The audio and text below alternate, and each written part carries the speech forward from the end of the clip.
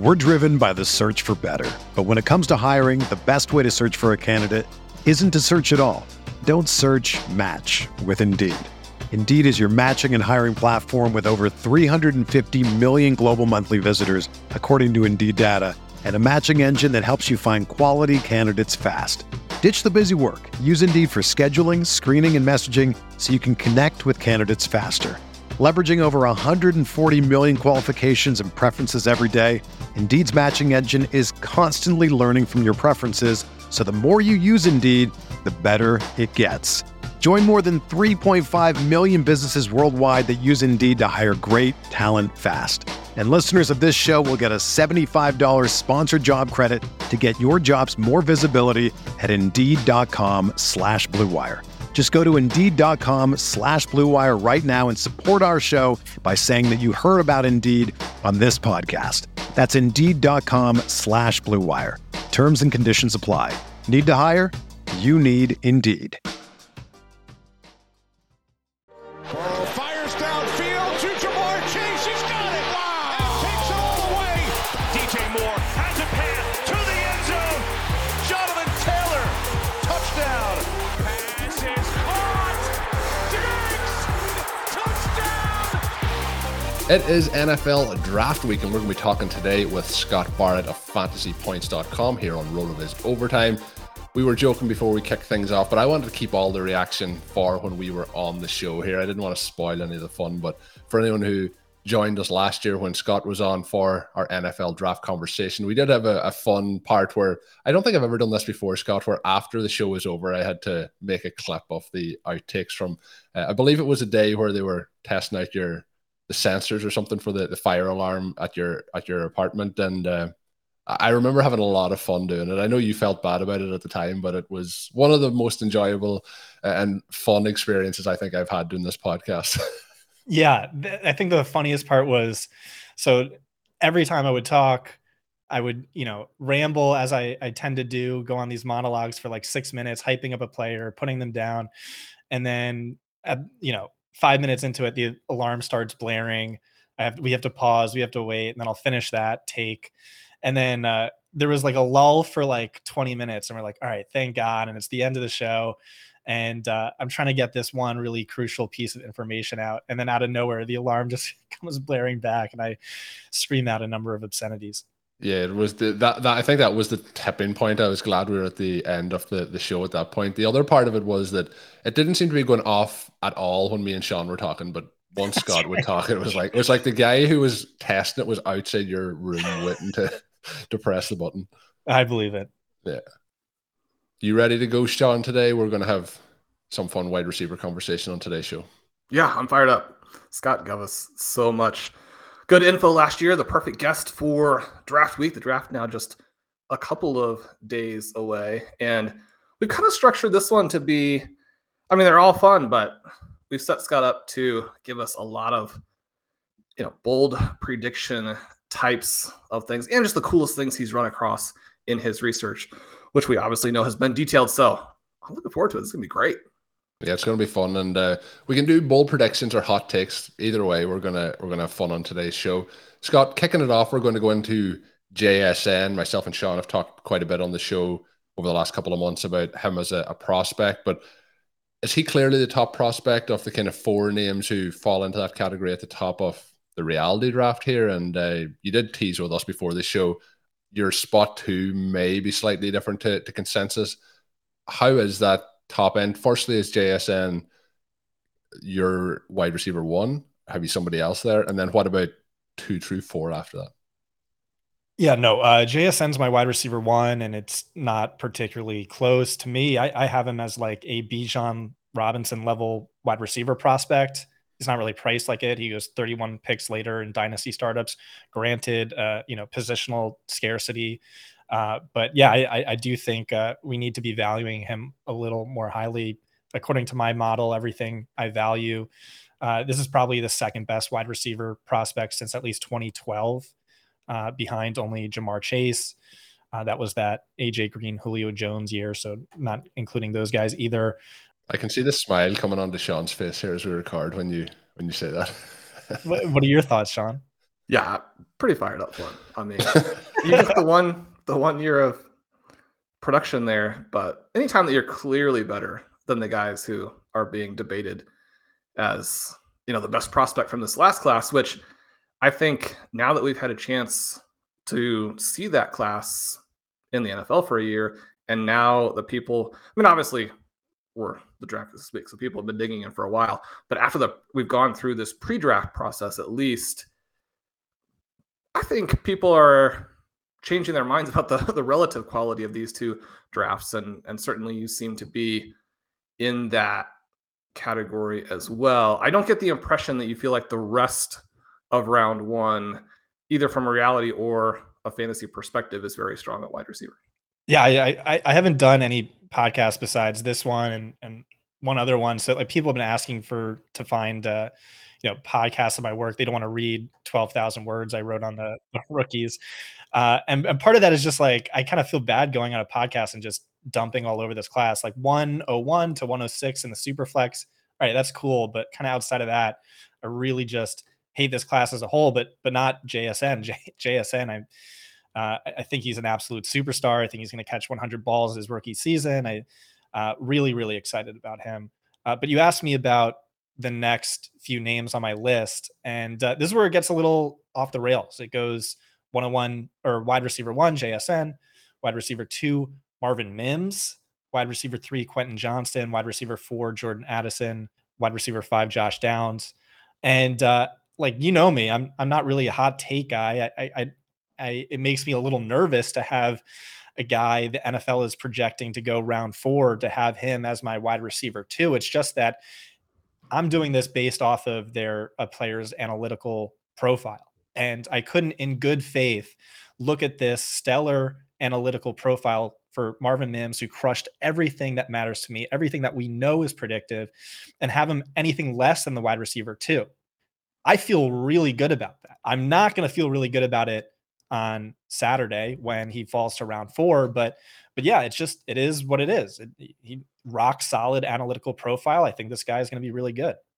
That's pretty cool because he's been the guy that we were way above consensus on in the RotoViz rookie guide, the guy that Colin and I have been taking at the end of all of the underdog drafts, and the guy that I keep waiting for someone to come on and explain like why the NFL is where they appear to be, because it makes no sense. I mean, I don't know that I would say he's clearly, for me, above Quentin Johnston and Jordan Addison, but the only reason I would consider that next group that is supposedly ahead of him is if they have these massive gaps in draft capital, as you're referencing. I mean, if Zay Flowers is the first receiver drafted, which, I mean, that seems impossible to me, but you hear talk about.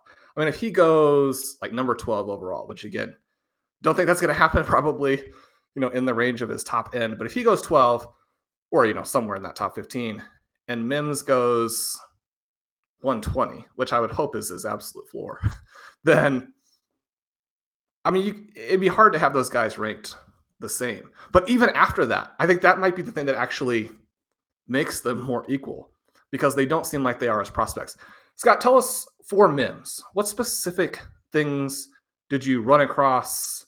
What specific parts of his profile jump out and say why are people not on this guy? Well, it's everything. You and I have talked many times about the importance of age-adjusted production and efficiency.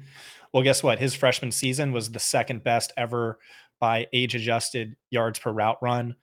Before that, in high school, he set the national single-season record for receiving yards all time. Texas State record holder by career receiving yards. And then as a sophomore, what did he do? He set the PFF era record best ever mark for yards per target. You want to look at the top 10 of that stat. It's all just absolute fantasy superstars. Elite season by depth adjusted yards per target over expectation. The following season, production increased substantially.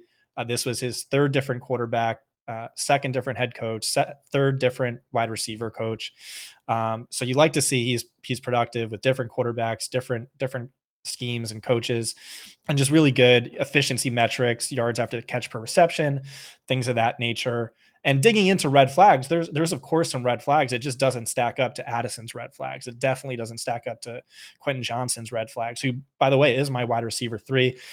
When looking at his career in its totality, he leads all wide receivers in yards per route run from the outside. He's either first or second behind only JSN in career yards per route run, depth adjusted yards per target over expectation, and all these other metrics that really matter to me and factor into my model. You want to talk red flags? There's definitely some red flags. That freshman season, second best ever age adjusted yards per route run in the PFF era database. Was that okay? Well, he wasn't really a full-time player, and that matters. Okay, he only ran 150 routes. That's typically a few shy of qualifying for my model. But the thing is, if I gave that 0% weighting that season, he would rank as my wide receiver 4. If I gave it 50% weighting, he would still rank as my wide receiver 2. A lot of his production came on the deep ball. Okay, that's true for just about all these wide receivers we're going to talk today. Not a lot of raw volume. Okay. High volatility in terms of production, different things like that. Okay. All of that is the same thing for Quentin Johnston. And so, really digging into this, the knock from NFL teams is that he is a little raw. He didn't have a really diverse route tree.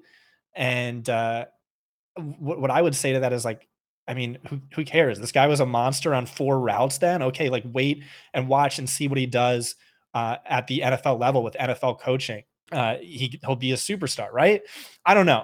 To me, it looks like this is going to, having him as my wide receiver 2 might, bite me in the ass next year, the year after. People are saying he is raw. But then maybe he follows the Tyler Lockett trajectory where he turns it on in year 3. I kind of think that's how it's going to shape up. If I'm wrong on this, or maybe, we're right. Because Sean, many times we've beaten draft capital. Like Jonathan Taylor, we're like, this guy why isn't he being viewed as a Zeke Elliott caliber prospect? And, we were right there. We were, definitely thought he was better than CEH. So you never know. And right now I feel good about it. We'll see what happens on draft day. Would it also be the case that, well, I mean, we've built in quite a bit of margin for being wrong just based on what the prices are. But Right. You talk about him being raw and being young, and maybe it takes a little while. But isn't it also sort of the case that there's going to be an adjustment. But the players who came out and did what you just described, where he destroys as a freshman from an efficiency perspective, that when we see that with young players in college, that even if they don't have quite the polish as some of the older guys, that because they're simply better, and you can tell that from the age-adjusted production, that they also are the ones who you actually don't have to wait as long for in the NFL. And it's some of these guys who are polished and have the late production who are maybe a little bit slower to develop. Now, some of the old prospects who have a lot of production do eventually become solid NFL players. But I mean, there's the possibility that some of these younger guys who are good early, even if they're unpolished, blow up right away. Right. I mean, that's just a massive point. The age-adjusted production, breakout age, things like that. It's when you are able to dominate cornerbacks who are 3 years older than you're operating at a massive disadvantage. And that's indicative of a surplus in talent, just like getting 1,000 yards in the NFL with one arm tied behind your back is indicative of you being an absolute monster. Yeah, no, I think I'm just trying to like play devil's advocate here because, I have him as my wide receiver too. And so I put a lot of thought into this. I weighed the pros and cons. Apparently the best landing spot would be like a Chargers where he's just only a situational deep threat early on and then he grows into something. But no, I mean, like if I'm just being honest and like looking at this analytical profile and also the tape, I like the tape. I think he should be, he's my wide receiver too. I think he should be a beast from day one. One of the other things there that I think people maybe are glossing over a little bit is that he's a fantastic athlete too. And so that part of it, I think is just also really exciting. So Scott, maybe this is the same guy, but one of the questions that I'm really excited to ask you, because you go in, I mean, even if you're not a huge college football guy, and I don't want to say that's necessarily the case for you, but there will always be some players that when you really dive into the stats that you realize, okay, this guy is either better or worse, but in a fun way, hopefully better than you realized, or you come across something in their profile that is really interesting. Which wide receiver surprised you the most in a positive way, and you had to move him quite a bit up your personal rankings? Yeah, that's definitely Mims, and what helped him too is just for about everyone else. It's like, oh wow, look at Jordan Addison's box score production. Look at Josh Downs' box score production. Look at what Jalen Hyatt won the Bolitnikov last year, and I expected to like these guys. And just digging deeper into their profiles, I really did not. I saw a lot of fraudulent production. I saw a lot of red flags, things my more advanced model doesn't care about, but like a more basic one, you would really like these guys. We're driven by the search for better. But when it comes to hiring, the best way to search for a candidate isn't to search at all. Don't search, match with Indeed. Indeed is your matching and hiring platform with over 350 million global monthly visitors, according to Indeed data, and a matching engine that helps you find quality candidates fast. Ditch the busy work. Use Indeed for scheduling, screening, and messaging so you can connect with candidates faster. Leveraging over 140 million qualifications and preferences every day, Indeed's matching engine is constantly learning from your preferences, so the more you use Indeed, the better it gets. Join more than 3.5 million businesses worldwide that use Indeed to hire great talent fast. And listeners of this show will get a $75 sponsored job credit to get your jobs more visibility at Indeed.com/Blue Wire. Just go to Indeed.com/Blue Wire right now and support our show by saying that you heard about Indeed on this podcast. That's Indeed.com/Blue Wire. Terms and conditions apply. Need to hire? You need Indeed. Hey, it's Kaylee Cuoco for Priceline. Ready to go to your happy place for a happy price? Well, why didn't you say so? Just download the Priceline app right now and save up to 60% on hotels. So whether it's Cousin Kevin's Kazoo Concert in Kansas City, go Kevin, or Becky's Bachelorette Bash in Bermuda, you never have to miss a trip ever again. So download the Priceline app today. Your savings are waiting. Go to your happy place for a happy price. Go to your happy price, Priceline.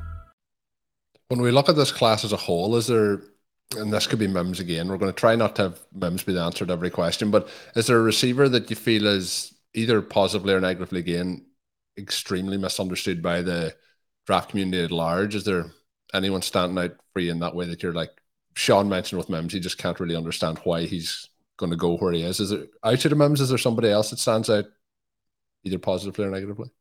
Maybe that's the takeaway from the show. Mims is the answer to every question, right? Maybe It's all about Mims. I mean, that's just about everyone. Like I said, fraudulent production profiles, fraudulent Bolitnikovs. We can talk Jordan Addison. Like, I really expected to love him. But you look at that sophomore season, he won the Bolitnikov ahead of JSN, but he also ran 150 more routes than JSN, who ranked first in yards per route run. Addison ranked 8th. You factor that in, but that's just like a more minor point. Beyond that, it was a lot of schemed production, a lot of rub routes and pick plays, a lot of production coming deep from the slot, lining up a slot wide receiver up against a slower safety or linebacker. Like, that's just an absolute college cheat code. And that's production that my model really tends to devalue, as it should. And like, Jalen Hyatt was even more egregious than Jordan Addison, but Jordan Addison ranked well above, any wide receiver over the past, 6 or 7 years. Skipping in case it gets to this point with one of these wide receivers, is there one of these guys that you feel is the biggest bust of this year's class? And here's the thing: is just like maybe the entire class. Like, I'm just seeing like a bunch of Kendall, except for Mims. I'm seeing like let's go. All right, let's say Cooper Kupp is JSN. We'll say Marvin Mims is Tyler Lockett. We'll say Quinn Johnson, Jordan Addison, Josh Downs, Jalen Hyatt. Are they going to be like Kevin White? Is that what we're doing? It's like Kendall Wright, Michael Thomas, Kendall Wright. And so like I think like a few of these guys could be really good, but it's just, looking at the draft now where we're at, I don't see the ceiling. I see a larger than what everyone else is seeing bust rate. I'm being a little too harsh here, but that's just me versus consensus. What are your thoughts on Addison after the transfer? The routes crater, the efficiency stays about the same. Similar concerns with him there at Southern Cal? Yeah, so part of that sophomore season was his offensive coordinator was Mark Whipple, who anyone who plays college football DFS knows. You just play Mark Whipple wide receiver ones and you make all the money. He was the mastermind behind Andy Isabella being drafted in round 2. And then Trey Palmer last year. I mean, look at Trey Palmer last year versus Jordan Addison in any season. Was far more efficient by yards per route run, similar production. The guy just came out of nowhere. And so that's a big red flag. And then you look at what happened. He did that with, by the way, Kenny Pickett, the best quarterback in last year's class. Trey Palmer's quarterback play was far inferior. And then last year he's playing with the best quarterback in college football, and he ranked 20th in yards per game. USC averaged 96 more yards per game in the 3 games he missed. Granted he was hurt and some other stuff, maybe wasn't used optimally, but just add it all together and okay, he's my wide receiver 4, but he's not someone I'm excited about, especially versus consensus. And then you factor in the combine, which was horrific. So you mentioned Josh Downs a couple times, and he's someone that people don't seem very interested in talking about. You also don't seem fired up for him, but give the listeners a little bit of a feel for what he could potentially do as he transitions to the NFL. Yeah, I think you're hoping for Rondale Moore plus, something like that. I worry that he's going to be taken off the field outside of 11 personnel. I think he's just like a slot only. And I don't know that he's a great one. Like the raw production is really enticing, is really exciting. But a lot of manufactured production coming on screens. And then if you remove those, so one of the really below average for this class in yards after contact per attempt per reception, which is not what you want to see from a slot wide receiver. And so for him, he's really going to be landing spot dependent. He's also extremely small. So you kind of hope for a hyper accurate quarterback. You hope for like a Cliff Kingsbury type who loves these short to intermediate low ADOT slot throws and also lives in 11 personnel. And so, yeah, he'll be very landing spot dependent. I don't see too many good landing spots ex ante. I don't know about you, but yeah, another guy I thought I would really like, but just the advanced stuff wasn't as kind to him.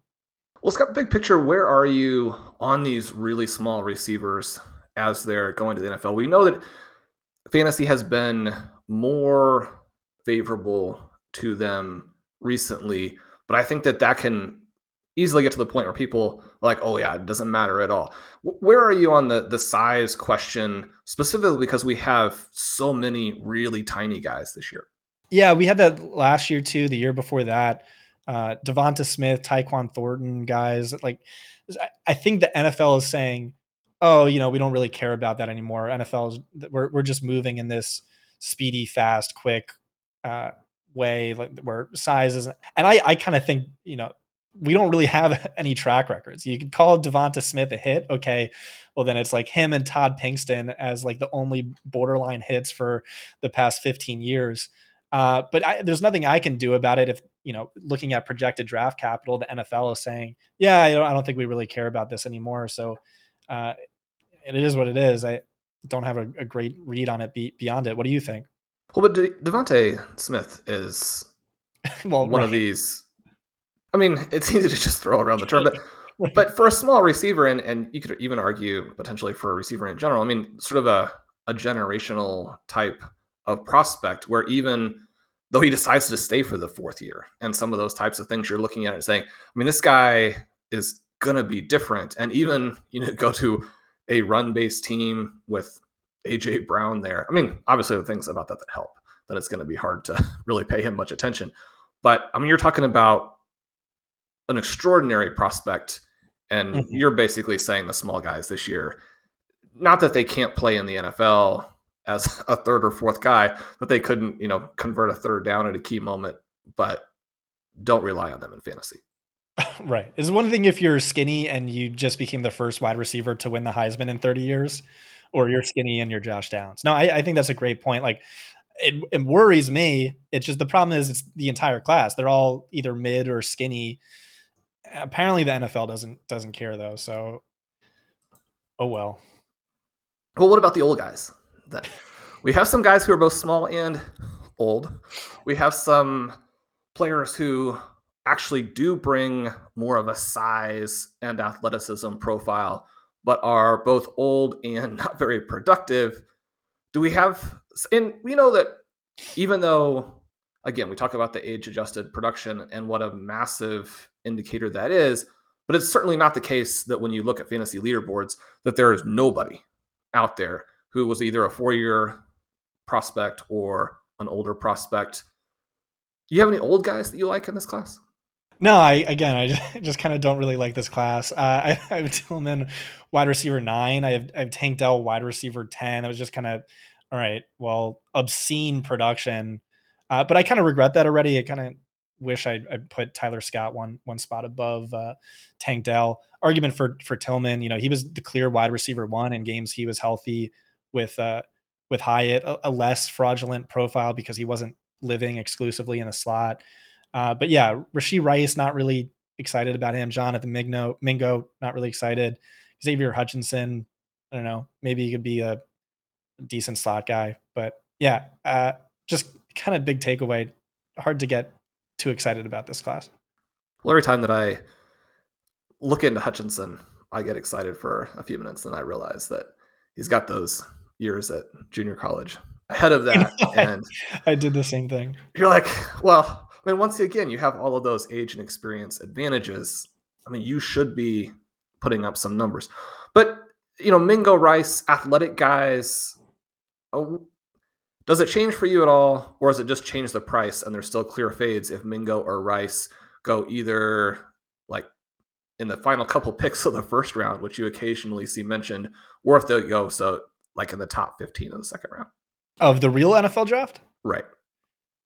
I don't know. Again, like my model is saying this is like a pretty mid disappointing class. I think we're going to see good draft capital because, bloated wide receiver contracts, because there's this need that's unlike the running back position. These teams need wide receivers. So I do think we're going to see some of these guys get drafted early. I just, again, think it's going to be like a bunch of Kendall Wrights where it's like, oh, they got good draft capital. And like, maybe they get the volume in year 1, year 2, but their career sort of fizzles out after that, or they're just always, or Corey Davis types or Devontae Parker types, where they're just not fantasy football difference makers.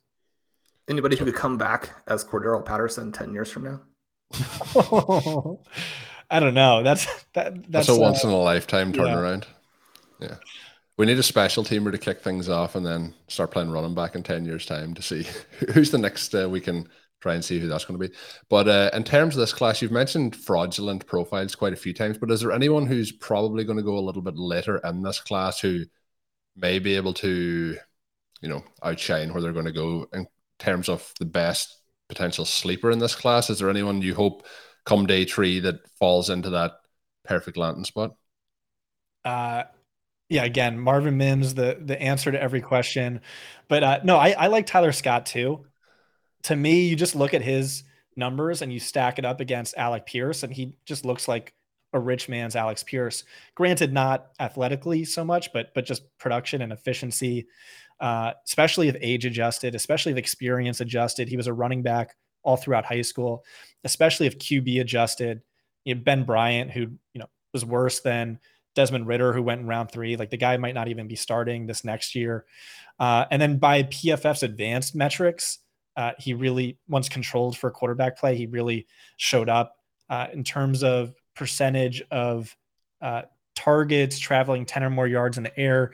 He was deemed open on 84% of them. That far and away led the class. It blew out Jaden Reed. It blew out Rashee Rice, even Quentin Johnson to an extent. So you do like to see that. I think there's more, a 4.37 40-yard dash at his pro day. So I think there's some upside there, but maybe just a deep threat kind of guy. And is there anyone that we haven't talked about today, or even somebody that we have talked about that you have while doing your research, is there one stat for any of these wide receivers that you think the listeners of RotoViz OT need to know? Yeah, I'd go back to Quentin Johnson, who we didn't really talk about, but who is my wide receiver 3. Again, like I thought I would like Jordan Addison, Jalen Hyatt, Josh Downs based on their box score stuff. And I didn't think I would like Quentin Johnson that much, but digging into it, really good yards per team pass attempt metrics. By career missed tackles forced per reception, he ranks best of any wide receiver since 2014. Also top 15 by yards after the catch per reception. He was disadvantaged by playing almost exclusively out wide. It's a cheat code to be in the slot or a slot and targeted deep, especially. But he was awesome when he was in the slot last year. 6.1 yards per route run, that ranks third best since 2015. So who's to say what could his numbers have looked like if he was in the slot? There's definitely some red flags, which I don't know, maybe you've seen me tweet about, but yeah, he's my wide receiver 3, and I do feel good about that. That's really cool to hear. I have been wanting somebody to really pump some of the things that he does with the ball in his hands, because when you see a guy of that size, and again, with sort of the age and experience adjusted trajectory that he had, I mean, he does feel like the kind of player who, separate from JSN, if there's a star to come out of the class, somebody who could be even better as a professional than they were in college. Yeah, as you mentioned, there are some red flags, but I think the upside there is pretty mouthwatering, especially if you're able to get him a little bit later, because some people have soured on him, especially if the NFL, for whatever reason, lets him drop a little bit. I don't know. He seems like a guy who, you watch him play, you look at some of those stats, the after the catch number is really very, very striking. So Scott, before we let you... Oh, sorry. One thing. You asked for one stat on Quentin Johnson, or one stat, and I forgot to give it out. Is that throughout his career, TCU averaged 247 passing yards per game when he played, and only 172 in the 6 games he missed. So TCU was 42% better when Johnson was on the field. That was the difference between ranking, slightly above average among all 64 Power 5 teams, or ranking third worst. So, it's kind of hard to divorce wide receiver play from quarterback play, but in this case, it was easy. Perfect. Going to have to move him up again. Ahead of the quarterbacks. So Scott, before we finish up this wide receiver version with you, ask for a couple of bold predictions. Who's going to be the shock early draft pick? I know that, this question doesn't fit every year as well as it does fit some years, but last year you were insistent that Tyquan Thornton was going to go much earlier than people thought. He did. It may be the case where the Patriots already regret that. A number of teams that had a shot at George Pickens and didn't take it. And Pickens still, obviously, a lot of questions there for him. But who's going to go? It could be middle of round 1 if you see a huge surprise there.